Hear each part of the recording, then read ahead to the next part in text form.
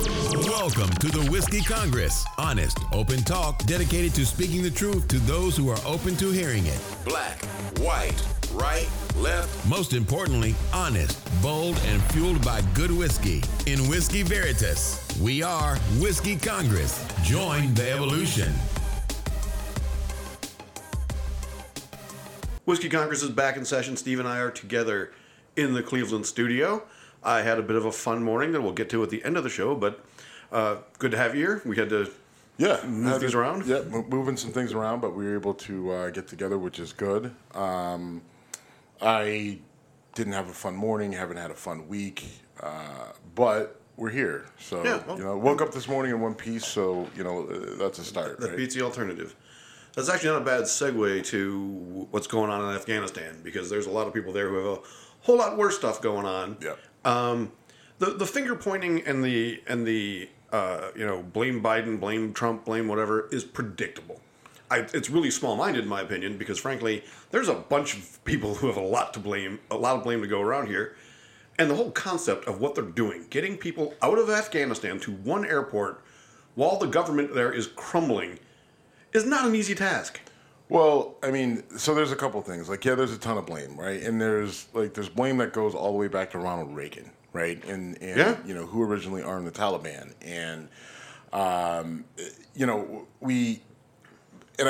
think you're right. That is small-minded. It's also pointless, right? I mean, because people are like, well, it's more Trump's fault than blah blah blah. Okay, whatever. None of that shit fucking matters, right? I got to be honest. I said all through 2020, I was not a fan of Biden. Right? Yes, you did. And one of my biggest issues with Obama was a lot of his foreign policy. And people are like, well, Biden is just a continuation of Obama's foreign policy. And no, it's not. Clearly not. And this is different, right? Because Biden was one of the people who was trumpeting for us to get out of Afghanistan and wanted to do just a cold stop, pull out. And, Obama actually ended up sending more troops into Afghanistan, if you remember, right? So Biden has been hell-bent on doing this exact thing. Now, look, I have also long said we need to get out of Afghanistan, and there was never going to be a good time to do it. But there was a caveat, right? And we talked about this on the show, look, okay, so we talked about, we got to get our allies out. We got to get the translators out. We got to get the people who helped us on the ground, the Afghan, because, we knew that once we were gone that their lives were at risk. Right. My assumption, and this is what happens when you assume, but my assumption was that I didn't need to also say that we have to get all the Americans out as well, right? It was just an assumed thing that before we made any major pronouncements to the rest of the world, specifically the Taliban, that we would have already began the process of getting Americans out, right? And we would have began the process of getting our allies out on the ground. And basically, by the time you make this announcement, right, you basically have anyone who hasn't been trained to run and shoot, right, then you basically have all of those people accounted for and off the ground, right? That was I didn't think that was something that needed to be said. Now, the allies thing, the reason why I think we pointed that out is because we don't have a great history with that, going back to Vietnam. Right, we left a lot of people who ended up suffering a lot afterwards, and you can go down the list, through after that, where we just did a bad job with it. So I thought it was important to say it, but I didn't think it was necessary to say, hey, before you do something major like pulling everybody out, pulling the troops back, make sure you get everybody off the ground, including U.S. citizens. Well, come to find out that we didn't do that. We not even close, right? I mean, there's a lot of people on the ground still, U.S. citizens that are not in the military, that are there for different reasons, whether they're investigators or translators or, nonprofits, contractors, all that stuff. And contractors is a different conversation, but there's different types of contractors. Yep. They're not all military, SEAL team, whatever's. But there's just a lot of people on the ground who are very vulnerable, who we are now. We're seeing what's going on, right? You're trying to get these people out. Like you said, there's only one airport. There's one airport in the entire country. I didn't know that for sure. That's for sure. That is a fact. There is only one airport in the entire country of Afghanistan. It's in Kabul, and you're seeing what's going on. And we probably built it. Right. It's just and we can't, and people are like, I can't believe the American troops can't hold the airport. Well, look, there's only one. We don't have that many troops there. We have to get them out. And oh, by the way, we have the entire Taliban. Knowing look, we can be like they know the game plan. There's only one way out. We have to fly out. And how do you fly out? You fly out through the one airport. So. Yeah. You don't have to be a great military strategist to know how to kind of fuck with things. You just go to that one point and, hey, look what you got, right? And then you mix that with the number of people that are trying to get out, that we need to get out, from Americans to our allies, to people who are like, fuck, we don't want to be here when the Taliban takes over because life is going to get really, really shitty for everybody, right? No matter whether you were an ally or not. Like, these guys are on a different level. And so, I heard someone describe them as, the Taliban is conservative. Like, That's a nice word. That's an interesting word to describe the Taliban, but it's accurate. Yeah, it's accurate. I used to love to call them conservative Muslims to people who were like, conservative Christians. Like, that's you, right? So it's really sad to see how this is going, and I'll be honest. I will be honest. This is enough for me to say I can't vote for Joe Biden again. Okay, it's not for me. Look, you've cost people lives in a situation that it didn't have to be. And look, I'm no fucking genius, and I get that this is hard, but there is no fucking way on my watch. There is no way, right? And I think this goes for you, and I think this goes, I know for Obama, because Obama wouldn't do it. There is no fucking way I am doing this. I'm doing a withdrawal without having every single person on the ground accounted for who wasn't trained to shoot and run. Right? And the fact that if you can't fucking plan this out right, how the fuck can I trust you with the rest of my fucking country? I see your point of view. I disagree because I think that's so fine, complicated. But it's my fucking vote, and fuck that guy. Okay, that's where I'm at with him. Like, how can you fuck this up? You had everything going your way. You had the infrastructure bill going your way, right? Like we're still fighting the fight for with COVID and everything else. But the job numbers were looking better. Things were looking better. You had everything going your way. They were literally celebrating like back-to-back wins. Things are going great. Then you pull this, and you're not prepared for it. Don't give me, we knew it was going to happen fast. We just didn't know it was going to happen this fast. You weren't prepared. You're talking about the collapse of the Afghan army? The collapse of the Afghan government and the army, right? They had the intel that, things were not nearly as secure as they thought it was going to be. And they've known this for a while. And the fact that this is what we're dealing with, where I've got Americans on the ground, and I still have substantial numbers of allies on the ground whose lives are at risk because you didn't plan this out, right? You didn't take the time to do this the right way. I can't fucking forgive that. Now look, there's a caveat. If it's him versus Trump, then I can't fucking vote for Trump because we know he's a fucking moron and he doesn't make the situation any better. I personally don't think Biden's going to run again, so... I don't know, but I hope he doesn't, because don't put me in a situation where it's between me and Trump, or Biden and Trump, and I have to choose. Because this is just this type of fuck up is unforgivable. I'm sorry. I mean, your opinion, you're entitled to it. I think the idea that this could go smoothly is nuts. I don't need it to go smoothly. I need my people off the ground. Well, getting them off the ground is a very complicated thing because of the situation. Yeah, and so you take the time to do it right. You don't just say, that's fair. I've set an arbitrary date, we're going to do it by this date, and fuck any sort of logistics or planning that goes into it. I want it done, and we got it done. Well, they fucked up the date, too. Because May 31st was supposed to be the date. Right. But I think, to me, the most unforgivable part is the lack of preparedness they had for the Afghan army. I heard Mike Pompeo say, people need to understand this army is only 20 years old. You can't expect it to fight a hardened force like the Taliban. I'm like, 20 years is a fucking eternity. I mean, there's people who are not born when the Afghan military was being built that are fighting in it now, or were. Right. So that to me is the most unforgivable part. To not properly train and arm the Afghan. Look, I don't think that there's no amount of time. The Afghans, they didn't fight. Right? They're not fighting. They see the Taliban. They lay down their guns. And for the most part, there are some, Afghanis, and there are even some citizens who aren't technically in the army who said, "Fuck this, I'm going to fight." But for the most part, a majority of the Afghan army, with air quotes around it, are just there is no fight. They're not fighting. There's no and I don't think that there's any amount of time that you could train them that changes that. right? You can give them weaponry that is more sophisticated than what the Taliban probably has, I think. But we'll you don't. But again, it does. If they're not willing to fight, it doesn't matter, right? The Taliban has fucking AK-47s and fucking Toyota 4Runners, right? Like, how much more sophisticated weaponry do we need? Give them Bradleys and give them whatever. Unfortunately, but if I give them a Bradley, if I give them a Bradley, they're going to climb out of it, get on the ground, get on their hands and knees, and beg to not be killed, and then the Taliban now has a Bradley. Well, let's jump into that, because the Taliban now has a bunch of Bradleys and a bunch of other shit, because, as we always do, we leave behind shit tons of weaponry, and in this, you gotta be careful when you read an article about something like this and you see a picture, that picture might not represent what's actually happening. Yep. But the picture I saw was a shit ton of armored vehicles.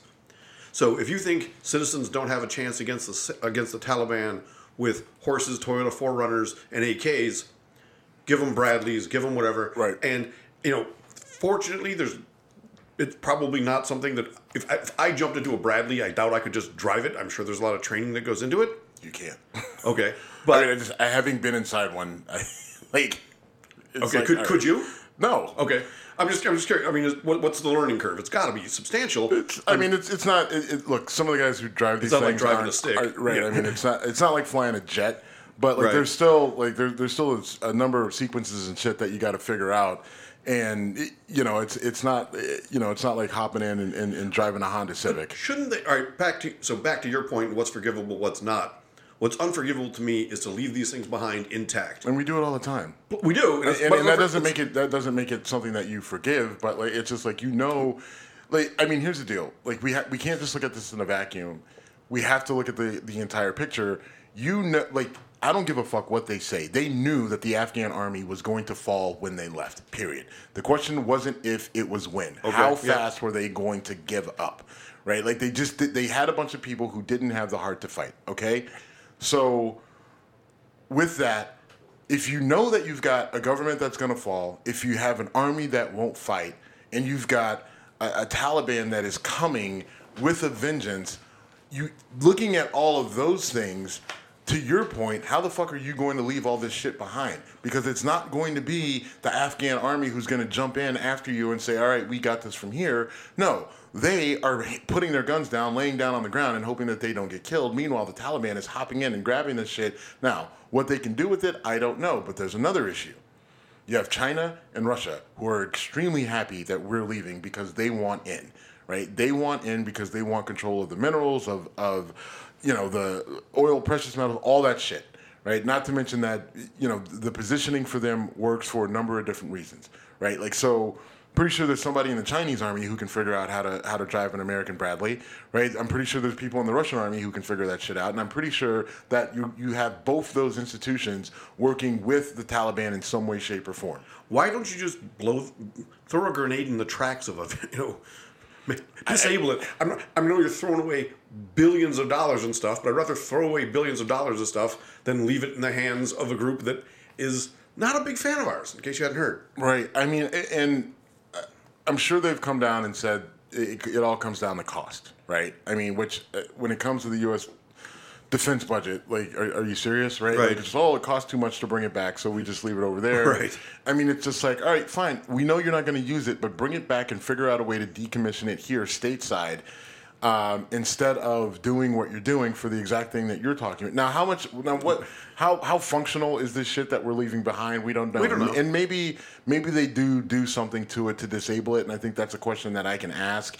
I know a number of people who have, who were kind of on the tail end of us getting out of Iraq, or you know what I mean? But how nice is it not to do that? I don't know. Jim, I don't know. I mean, that's a question for the Secretary of Defense and a number of other people, way above, anybody we know's pay grade. Yeah, well, you said that that the Chinese and the Russians are happy about this. You know who else is happy about this? Defense contractors.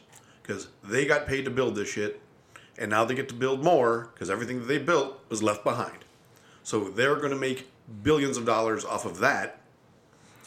And yeah, I mean, it's funny when you put that in there. I didn't read the article that you had put in there, but yeah, no, you're exactly right. I thought you were referencing something else. But Okay. yeah, no, you're absolutely right. Well, I was thinking about some of the contractors, that get paid to go in. You're thinking more like Blackwater and Yeah, and it's just like, where do they fit into this? Instead of sending in, the military to sort of aid what we're doing, do we send in defense contractors to help get, U.S., to get Americans and our allies out? And I don't know, maybe that's an option, maybe it's not, because again, how do you get them in the country? No, I was going specifically for the amount of money that's going to get made in new contracts to replace the stuff we left behind. I worked with a guy who was in the Navy, and years ago, I think it was when we were doing the old show, he actually reached out to me on probably on Facebook, maybe texted me and said, the reason they leave shit behind is for exactly that reason. Now you got to manufacture more. So every rifle, every tank, every whatever is going to get budgeted to be replaced, and there's no one who has the guts to say, we really don't need this. And in fairness, maybe we do, and the stuff that's not there anymore, if we need it, you don't build that in. It's not a Ford plant assembling F-150s. I mean, building a Bradley, building a tank doesn't happen in a shift. It's Well, yeah, I don't look. I get the cycle, and look, the military industrial complex. Yes, it is. A lot of people have issues with it. I don't as much as some of the other people. I don't necessarily care, right, about the defense contractors. I don't. I do. Make your muscle or make your money. I don't care. But at least, look, you can still do all that stuff and just bring it back and then decommission it here, right? Like, why the fuck we leave it over there for someone? Like, even if they do some sort of a quick job so that it, they basically do the equivalent of taking the keys and taking the battery out. I think it's just like, well, why don't we just do that over here? We can recycle the material and put it back to use. You know what I mean? Because I do, but to your point, there's one airport. So how do you get it out? How do you get a tank out of there when you're trying to get people out? Well, but I think that you have to do this. Like, the idea that you can just abruptly do this and say, all right, we've set an arbitrary date. We want everybody out by this point in time, and we're going to do it in mass scale. That's the mistake, right? You have to do this slowly over time, and you slowly start to work, you slowly start to get some of the nonprofits out. And then, you sort of back your way into, and you don't make these big pronouncements, right? Like, we're going to be out by this certain date, right? It's like, no, don't tell them that you're doing that. Before you say anything, slowly start to shut down these nonprofits one by one. Like, hey, you guys have another month, and then you need to go. Right, and then you go to the next one. Hey, you guys have a few weeks, then you need to go, and then you start to work. You get your most vulnerable people out. You get Peace Corps Mary and her team that are trying to get the kids shoes and food. You got to get them out first. Appreciate the mission, but you're in danger. You can't shoot. You're not running, and maybe you can, but you're not trained to. So get out of here.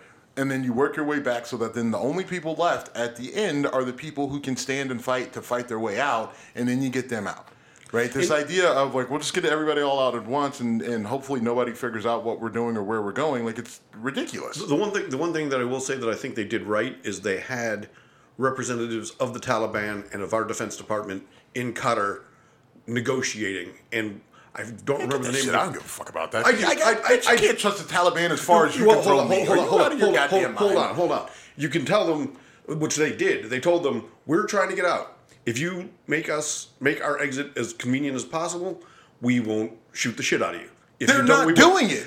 Well, and we're not shooting the shit out of them. I don't know if we are. I don't know if we are.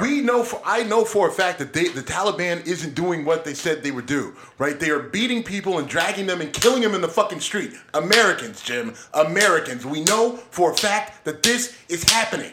You can't trust those fucking people, and that's why you had to have a goddamn plan. I understand you can't trust them, but No, you don't. If you're saying, I like the fact that they were at the table. You should have never had them at the table. You should have got the fucking people out. Now people are losing their lives. Sorry. Okay, this is going to be a fun one to sound mix. I still give them credit for having something going on besides just, all right, we can disagree, but it's better than nothing, isn't it? No, it's not. This is a zero-sum game. It's not you, because you're not the one who just got their fucking head blown off by the goddamn Taliban. If you think I'm supporting the Taliban, you're badly misrepresenting me. You're supporting just a ridiculous idea.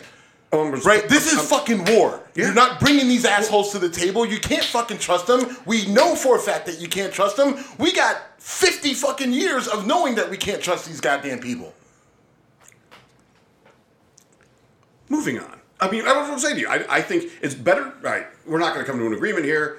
Why are we in Afghanistan? Why are we there? Okay, we know why we're there. We're there because we went to root out Al Qaeda after 9/11, which we did. And what made it so hard for us to get out? Well, in my opinion, defense contractors making shit tons of money. The Taliban. The Taliban is part of your fucking problem. Yeah, they're a huge part of the problem. I don't understand. The whole reason.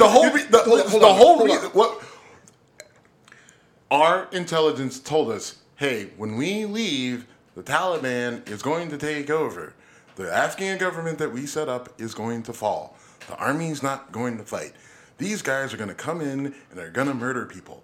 Okay, and that's true. That would be true if we pulled. So we killed Bin Laden in 2010. Mm-hmm. Okay, if we would have said that's it, we're out. 2011. Okay, if we would have said then that all right, mission accomplished, we're pulling out. There's still that this mess would have happened then as well. There's no clean way out of this. There's never a good time to do it, and there's no clean way to do it. But there's still a better way to prepare for it. And the idea that negotiating with the Taliban has anything to do with that preparation, that's the mistake that you're making. That's what I'm saying. All right. Again, at least you have a mechanism for what we can do. I don't know how many Americans have been killed by the Taliban. You're not. The number isn't going to be zero, no matter what, when you're doing something like this. It's a fucking mess. Right. And you've got to plan in a way that minimizes that. Right. And this, I think that's a step towards minimizing that. We're here, you're here. If your boys do the wrong thing, we're dropping a daisy cutter there. How's that going for you right now? Well, it's again, I don't know. Like, we agree this was never going to be clean, right? Yeah. How messy is it compared to how bad it could be? It could be a whole lot worse. I'm saying and you're right. I know. There could be just literally. They could be blowing up the runways at the Kabul airport. And then you can't get anyone out. I suppose. I mean, just blow up the whole airport and then, Just start shelling the airport, shooting at planes as they leave, things like that. That's one of the things coming out. If you shoot at our planes, we will be engaged in direct fire with you, rather than trying to figure out as we go and trying to figure out who's the good guys and who's the bad guys. I mean, look, there was something on Fox News where there was, I don't know who the guy was. I think he was a part of the Navy SEAL team that went in and got Bin Laden. Okay. And he made a statement that sounds brutal, right? The soundbite, he said if it was him, it was up to him. He would grab Americans, he would grab as many as he can get on his backside, and he would just go through the street, and if you approach them, he would shoot you.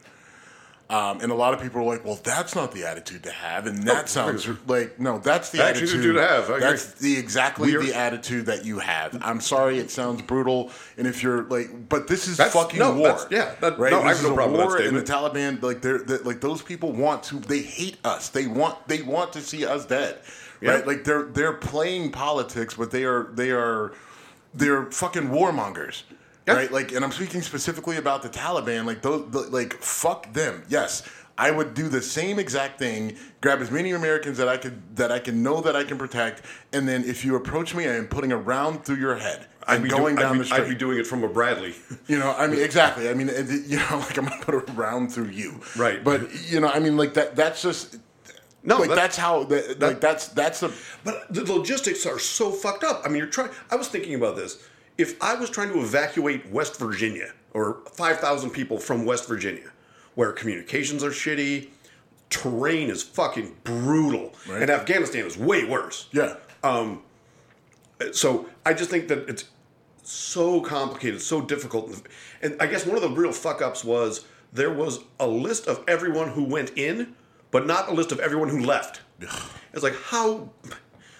Dude, I work. I had to prove when I left and entered Canada. I work enough with the government to know that that's. It's not surprising. Not a surprise. Okay, but it's still a major fuck up. Right. Like I said, when I entered and exited Toronto, there was documentation of it. Slightly less important than who's in Kabul. Right. But again, it's not just Kabul; it's the whole fucking country. And I mean, I've worked in office buildings where they know who, you know what I mean? They know when you go and they know when you right. come in and they know when you go. You badge in and Right? badge out to go to work. Right. And I know it's not that simple, but it kind of is. But when you're talking about national security and war zones and U.S. citizens and the federal government, it kind of makes sense. Now, I realize it can be difficult to keep track of people. Sure. Right? I mean, because certain people don't necessarily want you to know where, being in and out and where they go and everything else. But you're only going to have so many secret agent, undercover CIA spies and everything else. Like a majority of the people you do need to keep track of, and it's not that hard to keep track of them if there's an effort being put forward.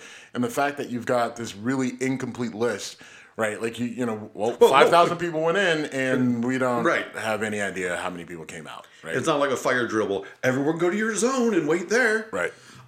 So I respect your opinion. We disagree on some stuff, but I respect your passion and I respect how seriously you're taking this. I kind of wish my second favorite girlfriend, Lauren Boebert, had the same level of respect for what's going on, because she was tweeting stuff about people running, I don't remember the exact tweet, but she put out a bunch of really shitty stuff. Well, so there were people, there was a picture, an image, video of, people running after the plane and falling, and, there's reports of people, holding on to the landing gear and then falling out of the air. And I know they found a person, dead, who was still attached to the landing gear, which oddly enough made me think of Dave Chappelle and Con Air. Yeah. Which I'm like, God damn it.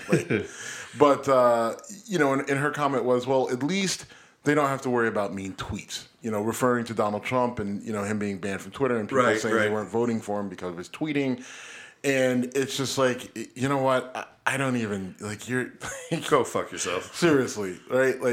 Just with a cactus dildo, just... I was, I can't punctuate it any better than that. Just get the fuck out of here with that garbage. You're a fucking congresswoman, and just... What a shitty way we've gone with the people we've put into office. No doubt. Look, these people are fighting for the light, and somehow that a reference to Trump, what, you think that this is a victory lap for Trump? Right. There's a lot of people treated that way. You really think this is a victory lap for Trump, knowing what him and fucking Mike Pompeo did leading up to this, right? Does it make any sense to blame Trump specifically? No, because Biden has blood on his hands. Trump and Pompeo have blood on their hands. Obama, Bush, said, Reagan, Clinton. Bush 1 goes back to Reagan. So no one walks out of this clean. And the idea that, had we reelected Trump, that somehow this listen. Maybe Trump ends up never doing this because they're like, look, it's going to be ugly no matter what. And so he was probably never going to really execute what he was saying because because of this. But it's, he's been going around saying, well, if I was in charge, well, dude, you were. You were there for 4 years. And I will give Trump credit. Getting out of Afghanistan was one of the things he said was his goal. Right. And that was one of the things I think he got right. Now, and I think that what happened was, this is one of maybe the few times he listened, but maybe they said, look, I don't think there's a good way to do this without you looking without this going to shit. Very possible. And I think they said, okay, well, then we won't do it. Wait, I'm going to look bad? Fuck this. And I think that Biden probably got the same intel and said, fuck it, I can do it because, Trump can't do it, but I can because I'm super smart and I'm Joe and I'm an elder statesman and look at this. And it's just like, oh, okay, well, don't eat your ice cream just yet because this is actually an unmitigated disaster. Again, I do think it could be worse, but it's still fucking awful. True. Anything can always be worse, right? That's literally like going to the guy who got his arm blown off. Could be worse. Yeah, it could have been both arms. Could have been both arms. Could be your legs. But I don't know if that guy's going to be super thrilled with you at that point. I understand. Again, I'm not trying to minimize the loss of human life or anything of that sort. But Trump is. You told me he got booed in Alabama for promoting the vaccine. Yeah, the cult is turning on him, potentially. Yeah, look, but I've told you this, right? Trump represents an idea, right? And his supporters, now he is a figurehead, but you can replace figureheads. And now, he's literally started something that has outpaced and outgrown him, right? He's becoming less relevant, but yet you let the monster out. No, the monster's... Right, like I mean, it just like you let the toothpaste out of the tube and you can't put it back in, right? Like I mean, he waffled back and forth about the vaccine and whether he got it and whether people should get it, and he knew the Democrats are saying you should get it, so I'm going to not say anything about it or not say anything positive about it, blah blah blah. And now he's trying to encourage people to get it, and he's kind of having to deal with the repercussions of it. There's not much to say about it other than like this is the bed that you made. Now you got to sleep in it.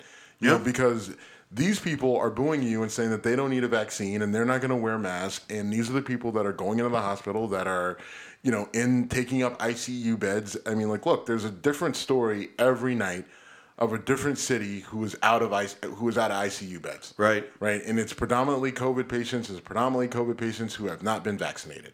Yep. So, look, overwhelmingly, like 98% right. I mean, of the ICU. Right. Like, yeah, are there people who have been vaccinated who got COVID again who are in the ICU? Yep. And again, the COVID vaccine isn't 100% bulletproof bodysuit against, COVID and not getting it. Or even the worst symptoms, but it's a pretty good it's a pretty good prophylactic to prevent you from getting it, and if you do get it, then it minimizes the symptoms, right? And that it keeps you out of the hospital, it keeps you out of ICU, it keeps you from being intubated, it keeps you from dying. But people all of a sudden, everybody's a super smart virologist, scientist, and they know everything, and they're going to trust their health and their immune system. Meanwhile, most of these people are overweight, eat like shit, have sleep apnea, fucking drink themselves, drink nonstop, and it's like, all right, so you got a ton of people who are very unhealthy all of a sudden who have decided that they have the healthiest immune systems in the world to fight off any and all diseases. Good luck with that. That's your base that you love and that have supported you so much. And hopefully, the 2% that get knocked off from this thing doesn't impact their ability to vote for you. Right. Well, I wonder how much that calculation comes into play for some of these fucks. It's like, they've been saying, you're free, you can do this, you can do this. But if you're dead, you can't vote for me. And I won by 10,000 votes. And maybe we should reconsider this because... Right, because everyone loves to point to, it's just 1%. It's just 2% of people who contract it, right? And you get more and more people who are contracting it. And all of a sudden that 1%, you know what I mean? Like, what's 1% of a million? Right. What's 1% of 10 million? Right. What's 1% of 100 million? This is not an actual math quiz, is it? I'm not supposed to be answering this. I would fail. 10,000. But, either way, the numbers are growing, and those numbers aren't beneficial to the GOP. They're bad for everybody, and I think that there's, we politicize something that we really should not have. That's obvious. But I don't think that they're really looking at this strategically. The people, your DeSantis and your Greg Abbott, who are really, in a lot of your red states and the governors down there just deciding that it's more important to make this big political stand than to keep their people safe. And it may cost them a lot of elections, literally because you don't have enough people to vote for you. Right.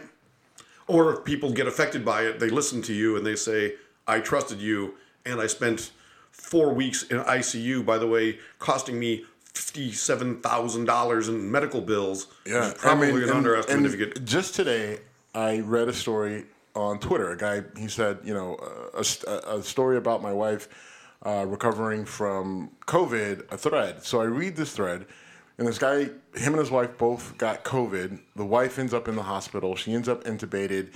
He goes as far as to, basically, redo the will and make funeral arrangements and all this other stuff. She ends up turning around, and she makes it. But, obviously that's a very harrowing experience. Sure. So...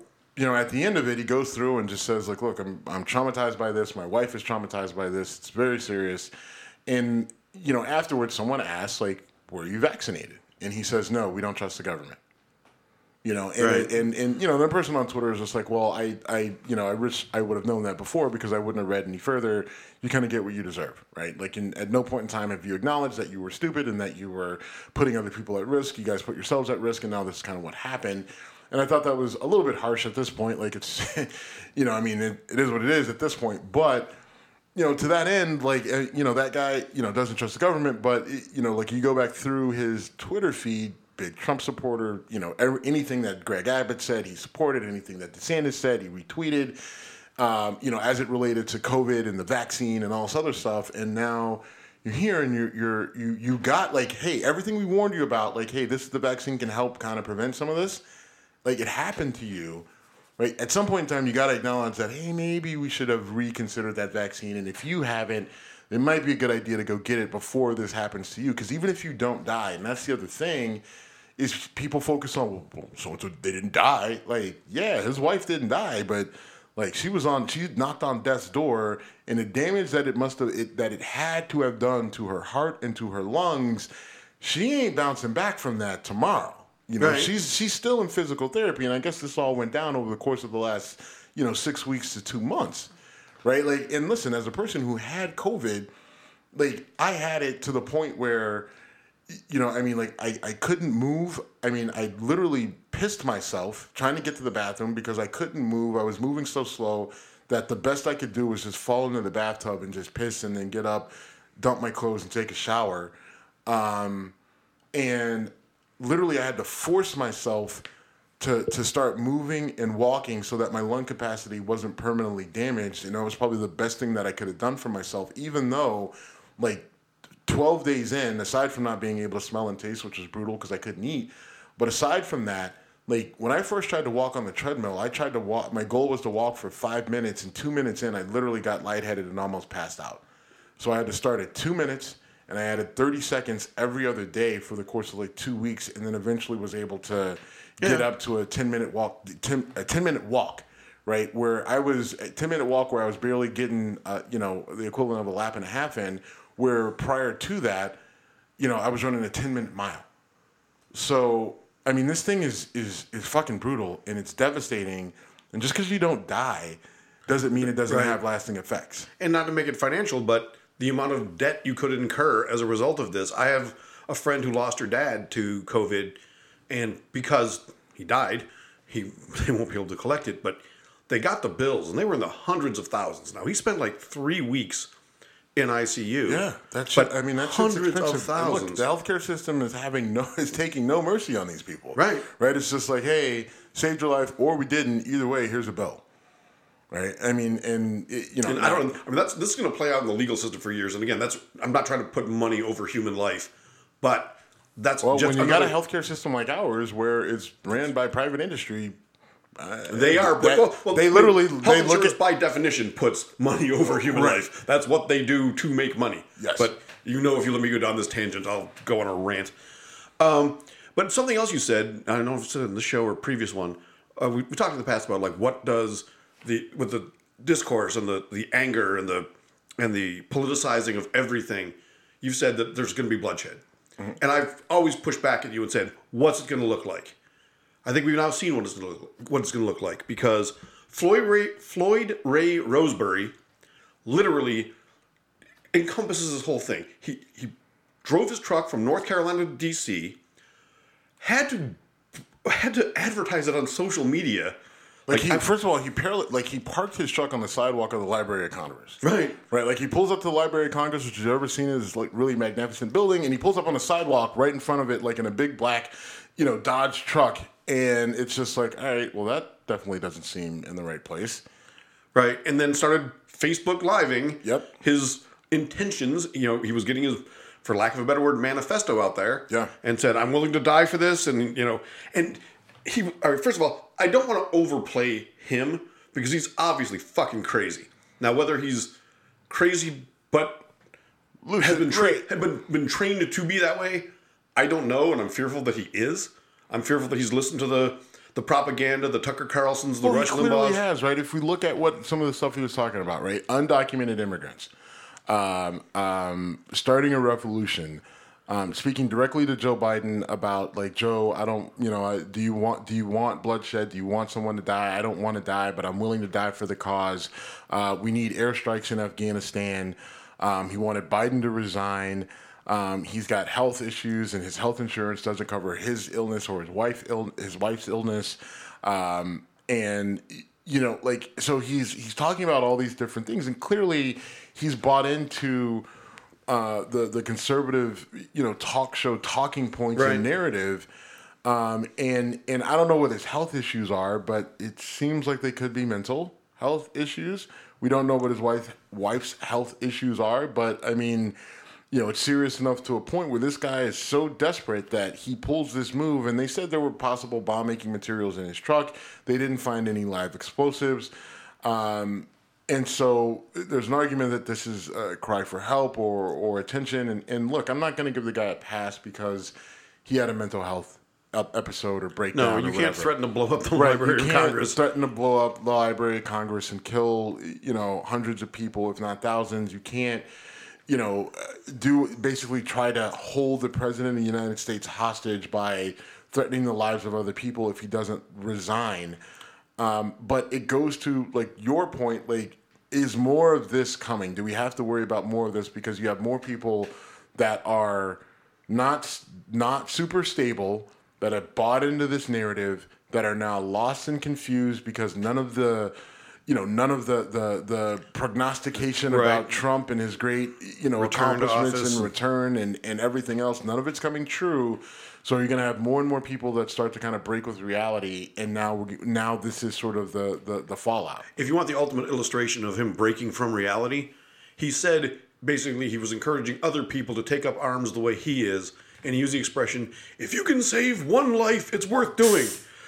Dude, you're in a truck that you're saying you're going to blow up. Right. Saying you're doing it to save lives is fucking... Right? If your brain can go that haywire, yikes. Right. You're going to blow up yours, so you're not going to say that. You're definitely not saving your own life if you do what you say you're going to do, how you're going to do it. Not to mention you're going to kill other people, so whose life are you saving? We're trying to rationalize the thoughts of a person who's not all there, and so I think we're going down a fool's errand, right? Yes, exactly. So we should stop doing that. But to that point, how many other people out there are like this? I don't know, and I think we've seen various iterations of this. This just happened to be targeted at the Library of Congress and got a lot of attention. But I mean, we've seen a number of in the media, and we've talked to people, right? Just sitting at some of these bars on the west side of Cleveland, of people that aren't far from this guy, right? And that's scary. And the question is, does it get better or worse, right? Soon, what happens first? Does it get worse before it gets better? Almost certainly, right? How does it not? How does it not? And you're right. If he didn't feel the need to broadcast his stuff live, which makes me think of the movie 15 Minutes, where it's I want to be bad and famous at the same time. I know what I'm doing is dramatic. He wouldn't view it as bad. He views it as saving lives. It's just fucking crazy, but whatever. But he's got to do it with a social media presence in the movie 15 Minutes, which is not a bad movie, actually. De Niro and Ed Burns, good movie. But he felt the need to say, here's what I'm doing, look at me, look at me. And if he hadn't done that, and he actually did want to blow shit up, he probably would have gotten away with it. Right, but I think part of it, one of the things where he's talking about starting a revolution, in order to do that, you have to get the message out to the other revolutionaries. True. Right? And I don't think that this guy had a well thought out plan. I think that's a fair statement. But and I also think that you didn't have explosives. You didn't. I think it feels like it might have been a suicide mission, right? Maybe. And then he sort of had a moment of clarity and said, "Well, let me get out and just get on the ground, and hopefully they don't kill me." And I'm sure what'll happen is he'll kind of maybe if he's off his meds or they get him back on his meds, he kind of comes back around, and then. Who knows how this works? Because I could easily see OAN, Newsmax getting their hooks into this guy and trying to make him into a hero type. He's not a martyr because he's not dead. Well, that's what I'm saying. I said an almost martyr, where Biden and Harris's terrible plan for socialism and communism and handing the country over to China drove this guy to madness, and by the grace of God, he was saved, and he's able to talk with us here today from his cell. One of my friends from the comedy scene, who is black, said that the authorities arrived and they shot him full of bullets, and thank God he's dead. I'm just kidding, he's white. And is there an element of that in your mind? Are you fucking kidding me? If no, I won't go that far. They didn't kill the DC sniper. That's true. But he wasn't in a vehicle. They arrested him. True, but they arrested him. Yeah. Oh yeah. Look, we've seen it go south for plenty of black people with their interactions with police. But I think with stuff like this, I think there's a lot of visibility. It's tough. There's a lot of visibility, and if it's just Joe Blow on the block, right? If it's just pulling Walter Scott over on the street and it's just you and your body cam, you're going to have a little less deference than, something in front happening of the Library of Congress. in front of the Library of Congress. Okay, you know very good point.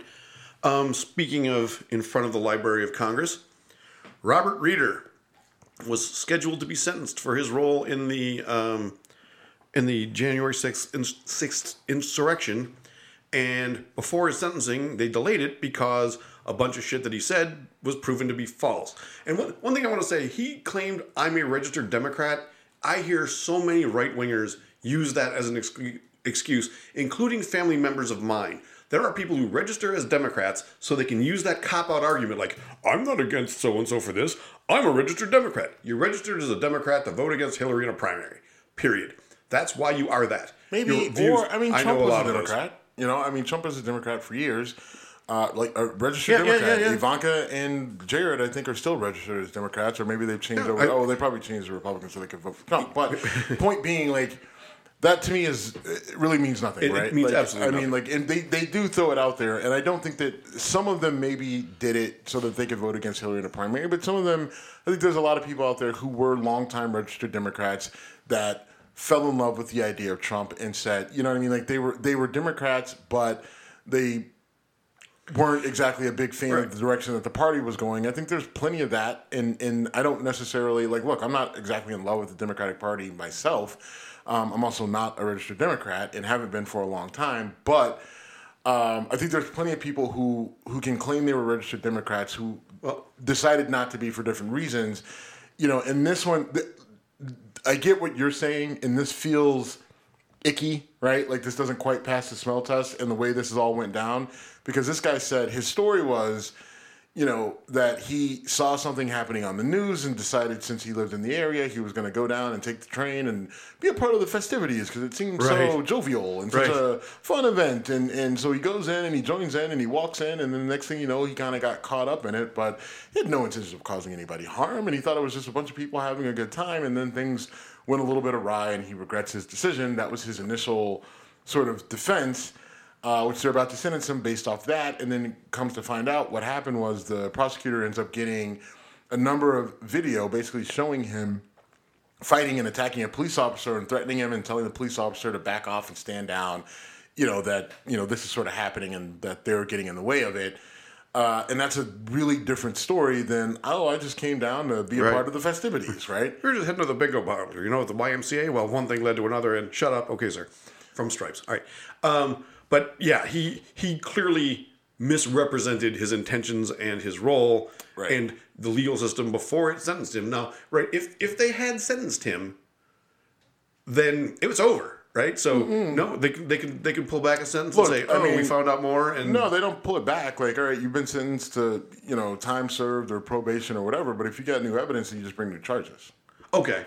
Right, but it restarts the legal process. Once you're sentenced, that aspect is closed. Right, and I'm not necessarily opposed. Like, I would have gone forth with the initial sentencing because you're bringing different charges.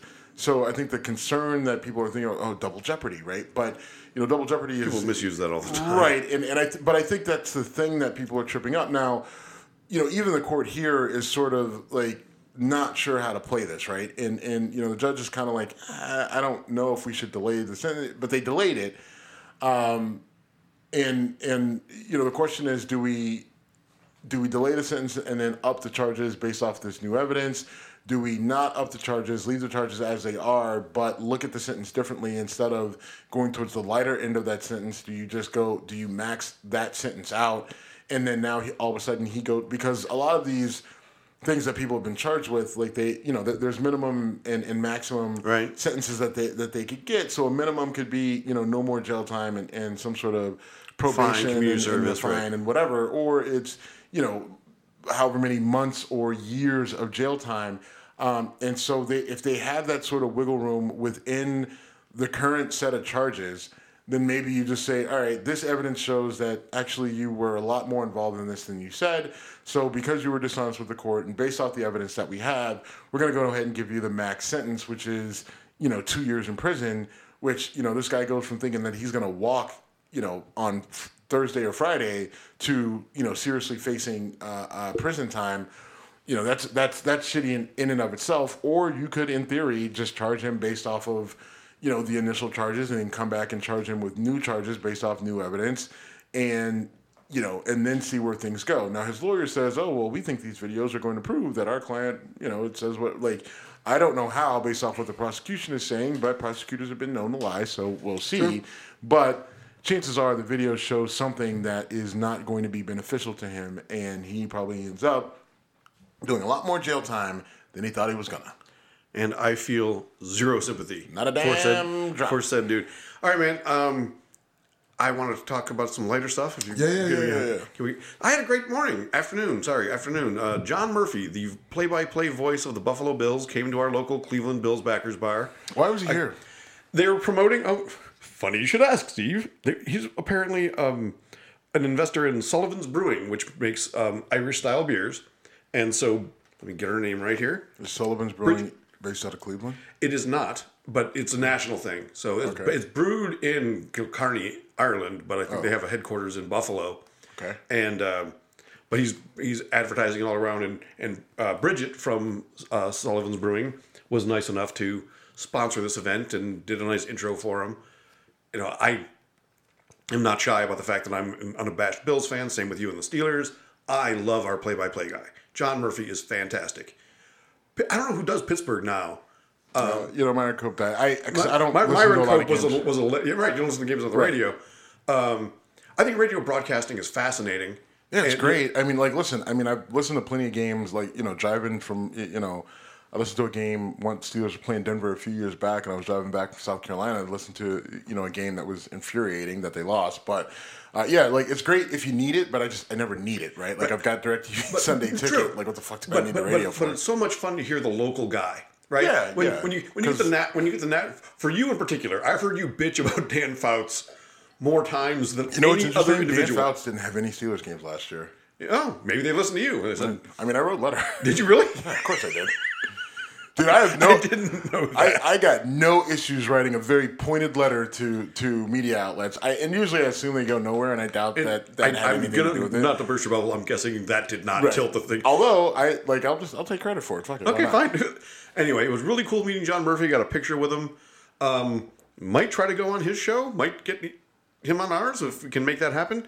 But really cool guy, and just being around a bunch of Buffalo fans and seeing him live in person and seeing the person whose voice I've only heard standing in front of me talking and telling stories about life as a broadcaster. And he had a guy named Tim Alcorn, who's the radio voice of the Cavaliers, and they were kind of, I guess they're friends, and they were playing around like whose job is harder, who's the tougher names to say. And Tim Alcorn was like, I got to cover. John Murphy said, you got to cover 82 games. He goes, well, I actually did 65 last year. But 65 is a lot more than 16. So you got a whole week to learn the names and put stuff in front of you. I got to do this back-to-back nights. Right. And it was just funny to watch those guys bantering about their jobs the way you and I would. Yeah. It was cool. And Sullivan's... where was the event at? It was at around the corner in Lakewood, which is the Bills backer bar. Gotcha. And it was just a cool event. And again, seeing a guy whose voice I'd been listening to for years. I used to do when you couldn't get a Bills game in Cleveland before we had the backer bar, I would often just get on Sirius XM and just drive around listening to the game, which I'm willing to acknowledge. A little weird, but I get it. If that's the only way you can, you can access it. Then I used to plan hunting trips. All right, I'm going to leave towards where I'm going to go hunting in the second half, and then listen to the game, waiting to go out into the. Listen, I totally get it. And it was, I had similar issues. I've really never lived in the same market as the Steelers. Being from Youngstown, I was relatively close, but it was a 50-50 shot whether you were going to get a Steelers game or a Browns game. Right. No matter who they were playing. And then, going out to Massachusetts where I went to college and going into Chicago, it was really hard. Chicago, though, is kind of like... It's got a Steelers bar. It's got, a Steelers bar. There are probably 3 or 4, Steeler fan bars in the city, in Chicago proper. Chicago's at 8 million people. Right, it's a massive city, right? And it's a big sports town, so that's not surprising. But You know, and Steelers. I mean, look, you can find a Steeler bar in any city you go to. Right? True of the Bills too, typically. Although usually not in a town that has an NFL team. That's why I love the Cleveland Bills backers. Is we're in Cleveland, so is there a Steelers bar in Cleveland? Yeah, there's like 3 or 4 of them. Okay, I'm not surprised. You're not a Steeler fan, so you wouldn't know. I would have no reason to look it up. I mean, I've never. It's tough to do though, right? If you're a bar on a Sunday showing another team's game with sound exclusively, you're cutting off Browns fans, and you got to worry about that for your business. You don't. I mean, you know what? I'm just dude. We started in the fucking basement, man. I agree, but like I mean, it's not like it's really not a bad business model because like you're all right. Like Sundays aren't exactly, you know, not every bar just fills up with Browns fans on Sundays around here. So if you can pull in a guaranteed customer base on those particular days, like I mean, and listen, this is Cleveland, all right. This is Northeast Ohio. Like as pissed off as people want to be about sports, they ain't giving up their alcohol. Right, like whoever lives around the corner from that particular bar, just because it's a Steeler bar on Sunday doesn't mean they're not going to drink there every other day during the week. So it's not going to hurt. You know what I mean? People aren't going to go. You just need to draw on the fan base. I guarantee you will not find a Jacksonville Jaguars backer bar in Cleveland. No. But you will find a Bills and Steelers bar in Jacksonville. Yes. You know, and I don't know. I've never looked for a Bills bar outside I would bet but big money on that. You know, I mean, but this is a conversation I have. You know, every fan of every team, like, oh, we got the biggest fan base. We travel. We're all over the world. I'm like, that's fine. I can document.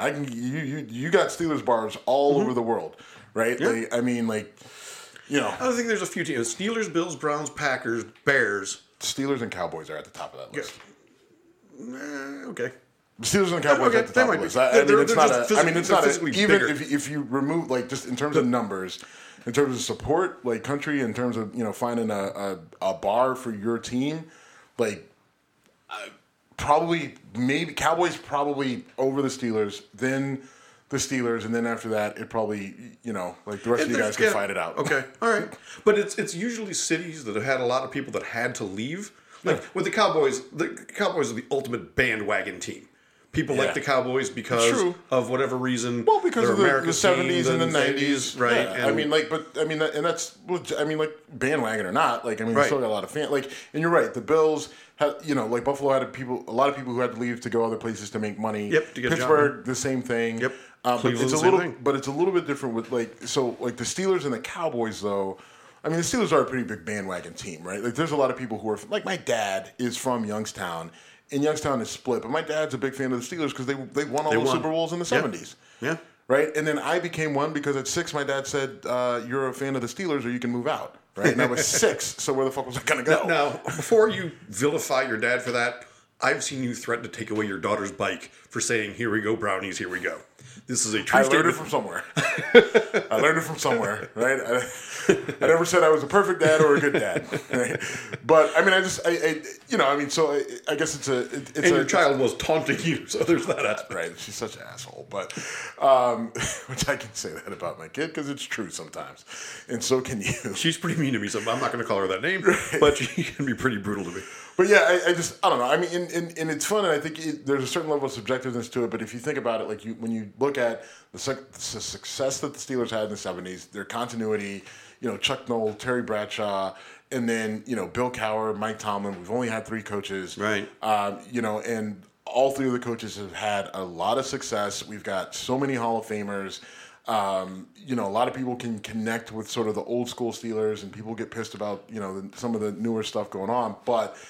I think that popularity from the 70s and then, how things happen, like people moving out of Pittsburgh and everything else, I think that's where a lot of it comes from. And then the fact that they just were able to have so much success through the 90s and through the 2000s. This could be a segment for the next couple weeks because we're heading into the regular season.